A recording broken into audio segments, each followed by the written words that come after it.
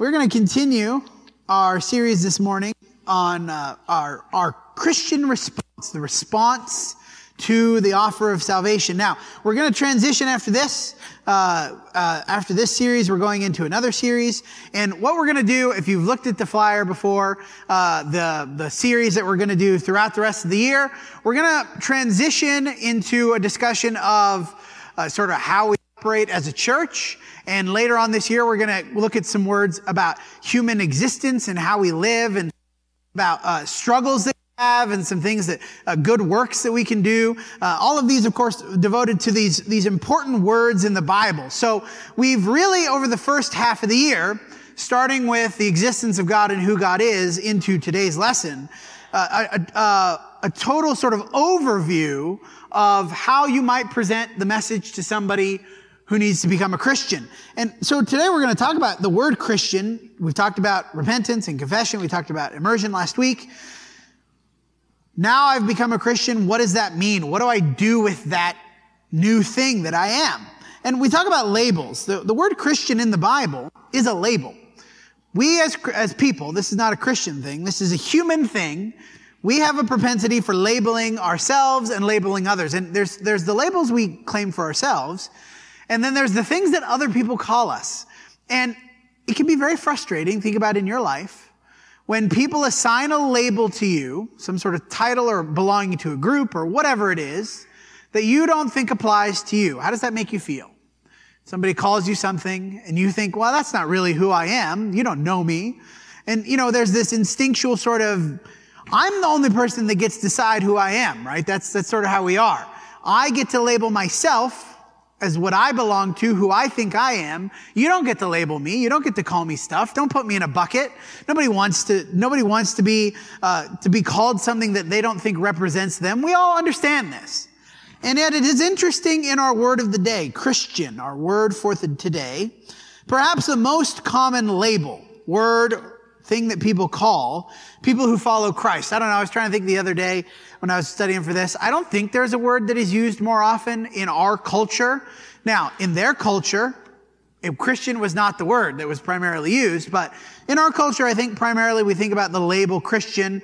That's probably what is the most common word.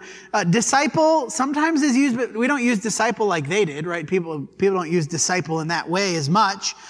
And yet, I think perhaps this label, because labels carry connotations, right? You call somebody a thing, let's say just Republican or Democrat. You call them Republican or Democrat, which may technically mean you either vote for or belong to a particular political party. And yet, if I call you a Republican or a Democrat, based on your preconceived ideas about what those are, there's a whole host of other things that are associated with that label. Either good or bad, depending on, again, your perspective, depending on the perspective of the people around you, depending on my perspective as the person who calls you that. It's not just the word itself in its technical meaning, it's the word itself and all of the baggage that goes with a particular word. Christian is a word with a lot of baggage. Because unfortunately, people who claim the word for themselves, do not always do righteous things, right? People who claim to be Christians do not always do the things that Christ would do.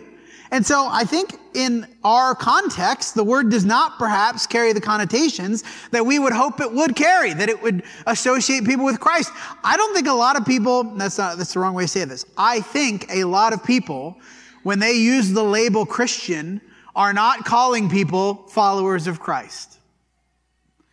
They're using it as a derogatory term, as a label for those who are too restrictive in their morality, who want to impose a particular view of morality on others, whatever you want to put in there.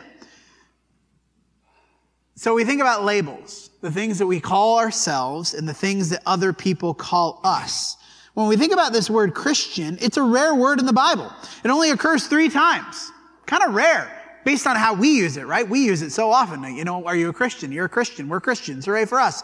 But it's just not used that often in the Bible.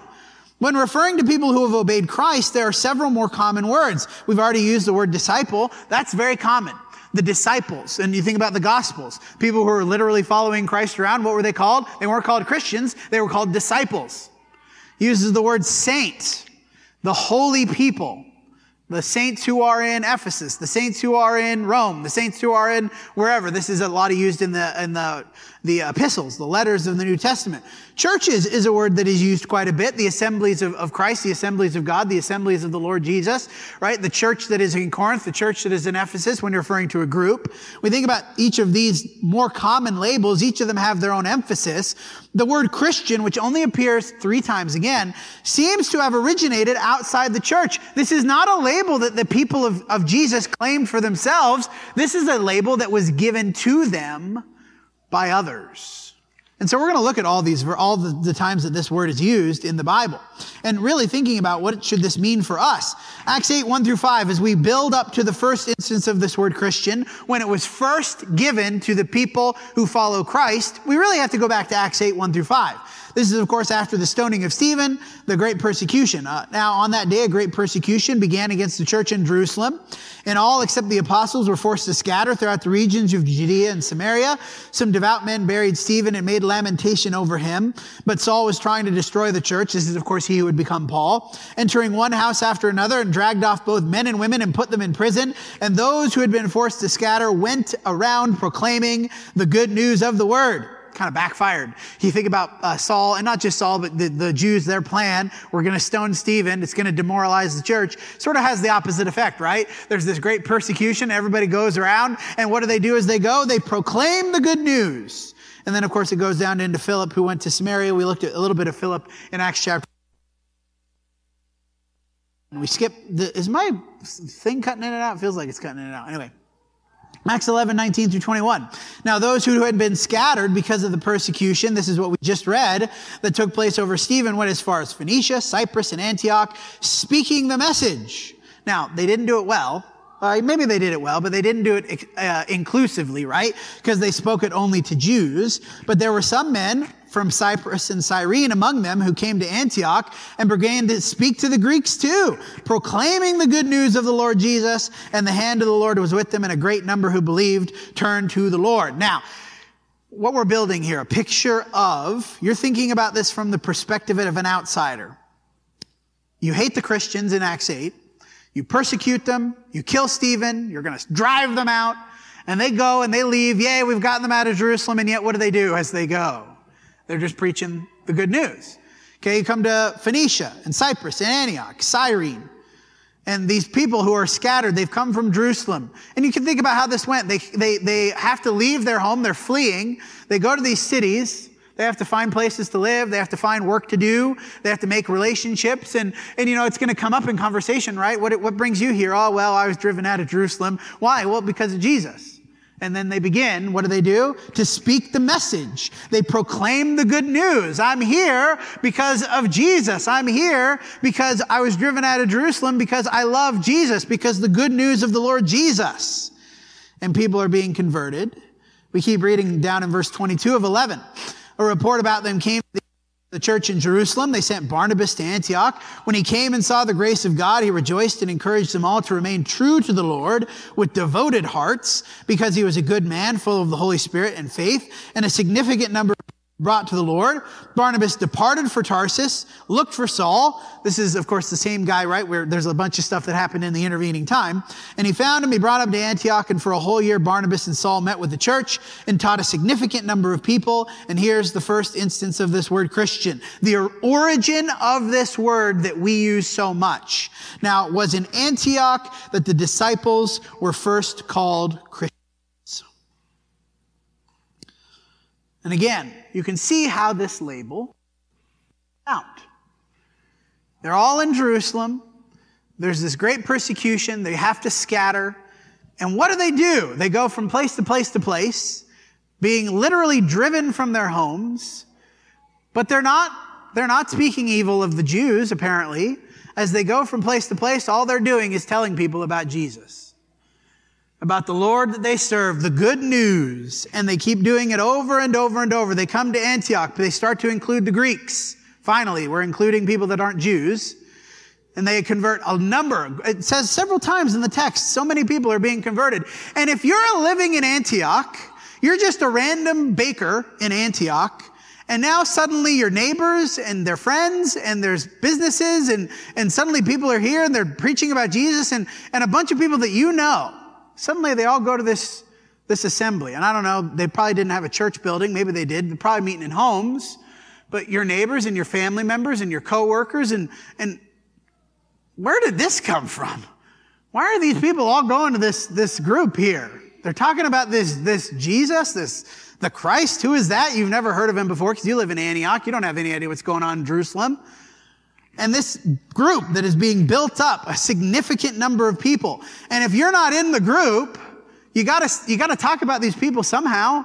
Who are these people that have come into our city that are causing this ruckus? Oh, those Christians. Because they won't shut up about Christ. They just keep talking about this Jesus. They just keep talking about this Christ guy. And so when we think about the early followers of Christ, what were they known for? How did they get this label? Because they kept talking about Jesus. That's all they did. As they went from place to place to place, they kept talking about the Christ. And so, of course, the people, the outsiders who are in some sense being invaded by these people who won't shut up about Christ, what are they going to call the Christians? Of course, they're going to call them the Christians. Because that's the label. That's what they keep talking about. We go to Acts 26, verse 22. This is, of course, Saul, now Paul, thinking about his conversion. And, of course, we sort of skipped over that. Saul, in the persecution of Stephen, he's holding the coats. He then is participating in this great persecution. And then he's converted in Acts chapter 9. Acts 11, we've read this already. Barnabas goes and gets him, brings him to Antioch. He's preaching in Antioch. Now, this is way later on in his life. He's under arrest. He's talking to some rulers of the land about his conversion. Acts 26, verse 22, rather. This is Paul talking. I have experienced help from God to this day, so I stand testifying to both small and great. What does he mean? Testifying to anybody who will listen. In this case, it's people who are in charge. Great. Saying nothing except what the prophets and Moses said was going to happen, that the Christ was to suffer and be the first to rise from the dead, to proclaim light both to our people and to the Gentiles. As Paul was saying these things in his defense, Festus exclaimed loudly, "You're crazy! You've lost your mind, Paul. Your great learning is driving you insane." This is not an uncommon reaction to Christian behavior. Those Christians, they're crazy people. They're insane. They're deluded. Like, how can they believe in whatever? And you can put in whatever belief we want to about the Bible. This is not an uncommon reaction to people who won't shut up about Jesus. You're crazy. You've lost your mind. And Paul replied, "I have not lost my mind, most excellent Festus. I am speaking true and rational words. For the king knows about these things." And he goes on and explains some more. Verse 27, he's talking to the king now, King Agrippa. "Do you believe the prophets, King Agrippa? I know you believe." And Agrippa said to Paul, "In such a short time, are you persuading me to become a Christian?" Now, there's a couple ways to interpret this. There's a couple ways that this is translated. I do think, based on the context here, that Agrippa is not saying this as "you're close to persuading me," but you really think that you're going to do this? You really think you're going to persuade me to be a Christian? One of those people? And this is really almost derogatory, right? I would never become one of you people, you Christians. Paul replied, "I pray to God that whether in a short or long time, not only you, but also all those who are listening to today could become such as I am, except for these chains." When you live the life of a Christ follower, most people will react like Festus or Agrippa. You're crazy, or I would never be like you.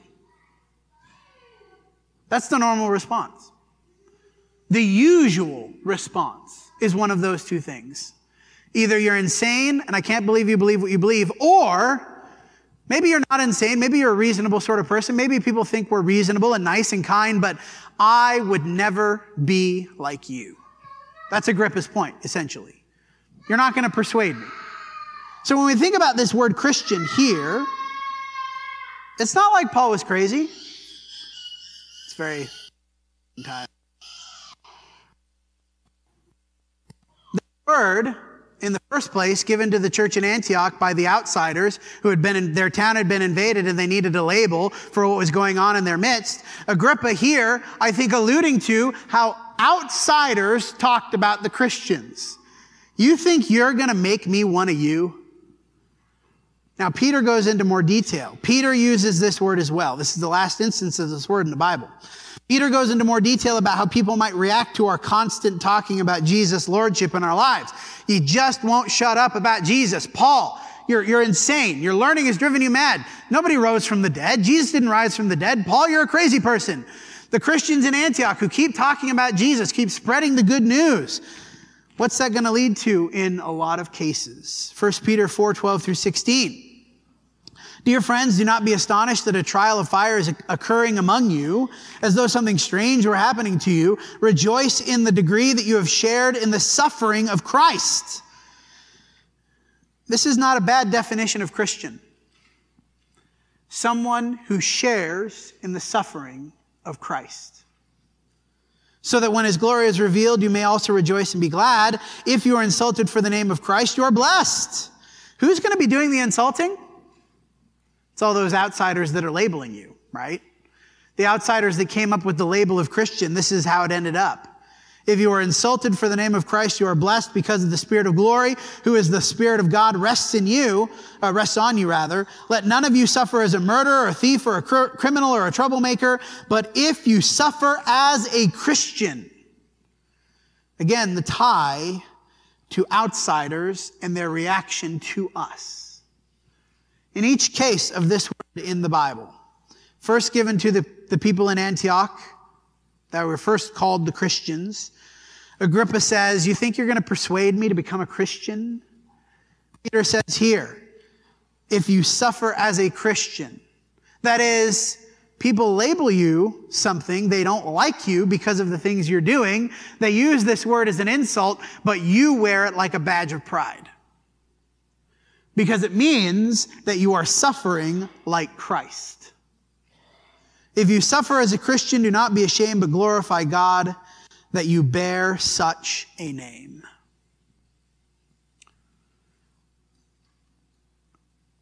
We think about the labels that people give us.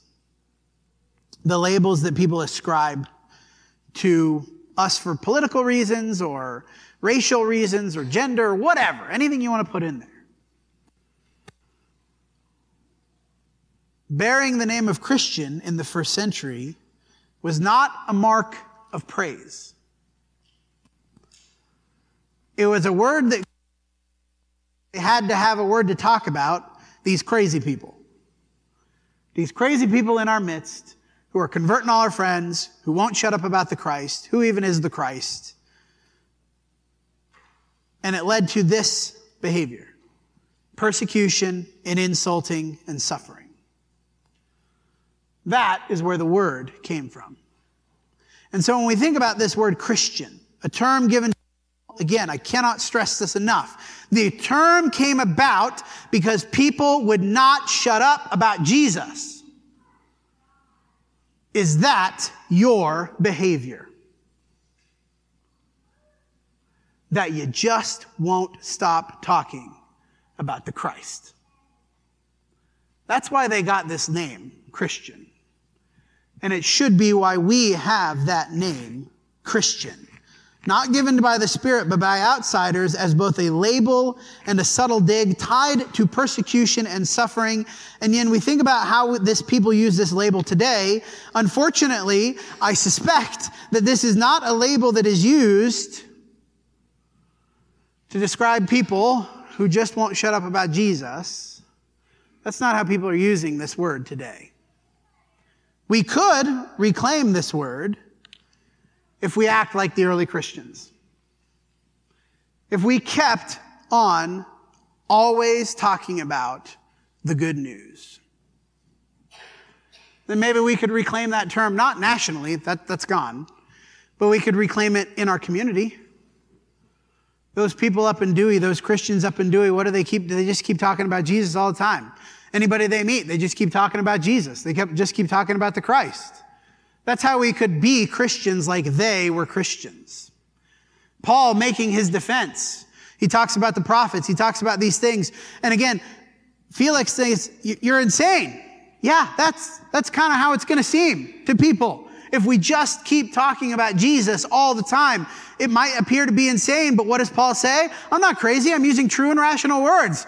The existence of God, we've talked about already. The existence of a creator, the evidence for the resurrection, the evidence for the reliability of Scripture. These are true and rational things in some sense, and yet in another sense, of course, people will think it's crazy that we devote our entire lives to some guy that lived 2,000 years ago.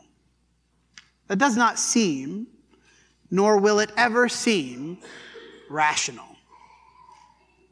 The term shows what should happen after our immersion. We think about this salvation that we've talked about, repentance and confession and immersion, these things. That's not the end of it, that's the beginning, right? The beginning of this new life as a Christian is what? One who will constantly live holy for Christ and tell others the same. That's what the word means, to be a Christian. The process that begins with faith. I believe in what God has said and what He has done for me. That process really never ends. I repent. I confess. I turn my life around. I submit to God's will. I'm immersed into Christ. But it leads to the inevitable question, the question that we will end with. What will you, and I can put we here as a group, be known for? You claim to follow Christ. You claim to honor Him, to serve Him. What will you be known for in that? What do people around you think of you? How would they label you? How would they describe your behavior? Are you a person that is always talking about Jesus? Are you a person that demonstrates by your life that you are living for Jesus? Or are you just like everybody else who claims to be Christian and isn't really doing what Jesus wants at all? That's the question each of us have to think about. How are the people in your life going to remember you? As someone who did what Jesus said and always talked about Him, or not? And so we offer the invitation. Maybe you're a Christian, maybe you're not. If you have not submitted to the will of Jesus, we know how to do that. We've said it already several times. To repent and turn from our old life, to be united with Him in immersion, to confess our sins. We understand all that. But if you're in here, and most of you in this room, I suspect, have already done those things, your mission now is to never stop talking about Him. So that others will do that too, right? So that others will submit to Him as Lord. That's the challenge. If you're ready to do it, come while we stand and sing.